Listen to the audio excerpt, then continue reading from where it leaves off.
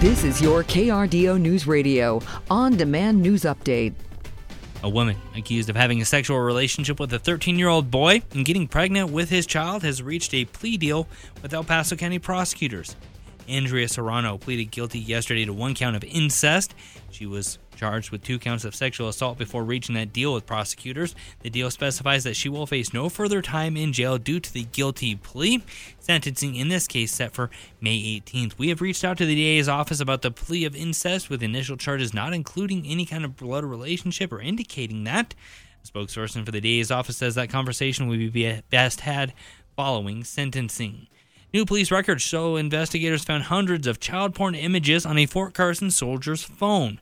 It's an update to a story we brought you earlier this week here on KRDO News Radio. Staff Sergeant Joseph Smith is on active duty, now facing 2 felony-level charges. The investigation into Smith started with a cyber tip back in August. The tip said that Smith had a blog that oftentimes contained pornographic images of children. In January, investigators obtained a search warrant for his Fountain home. When asked about the blog, Smith denied ownership of the blog, telling investigators in part, quote, to his knowledge, he didn't look at it intentionally, but may have stumbled upon it. Later, when investigators got access to his phone, they found 500 digital images and videos containing child porn. As of this morning, Smith out of the El Paso County Jail on a $60,000 bond. The El Paso County Sheriff's Office says a second young person has died as a result of a shooting in Falcon. The shooting was reported on February 5th at a home on Point Reyes Drive. 1 person died in the hospital immediately following the shooting, while 4 others were injured. No information about when the second victim died has been released. The case remains under investigation. The Sheriff's Office has yet to publicly identify any suspects. A convenience store worker is recovering after a non-lethal assault by 2 suspected shoplifters. Police say the 2 were observed shoplifting at a 7-Eleven in the 2800 block of South Circle Drive back in January. When the clerk confronted the pair, they both left, returning some 90 minutes later. Springs police have also now released surveillance video in hopes of finding those 2 suspects. A teenage boy is being described as having very light skin, about 5'10", with several tattoos, including a light cross tattoo on his left and right cheeks. Also, a set of 3 clowns or skull faces along his neck. The other teenage suspect, described as black, about 5'8" to 5'10", both boys believed to hang out in the South Circle Drive, Janitel Road area. The Colorado Springs Chamber and EDC says the area is poised for ongoing job growth and business development. The organization held its first State of the Chamber presentation yesterday at the Ent Center for the Arts.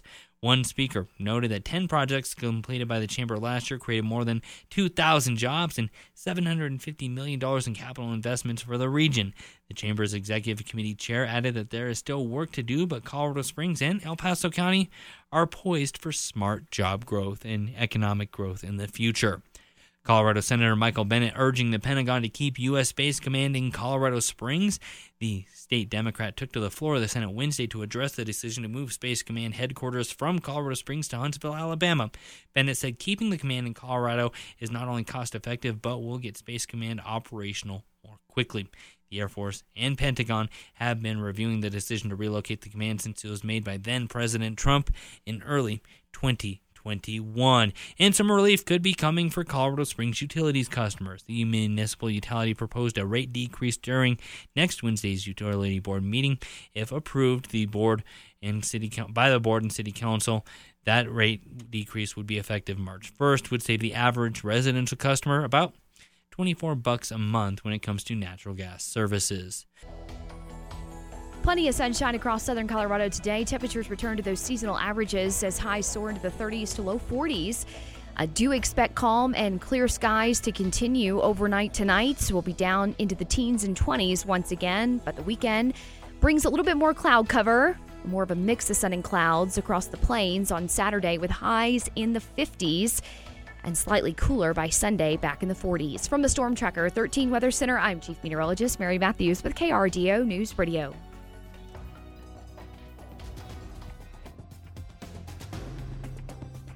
Get news, traffic, weather live on KRDO's Morning News weekday mornings from 5 to 9. KRDO's Afternoon News weekday afternoons from 4 to 7. On KRDO News Radio or anytime at krdo.com.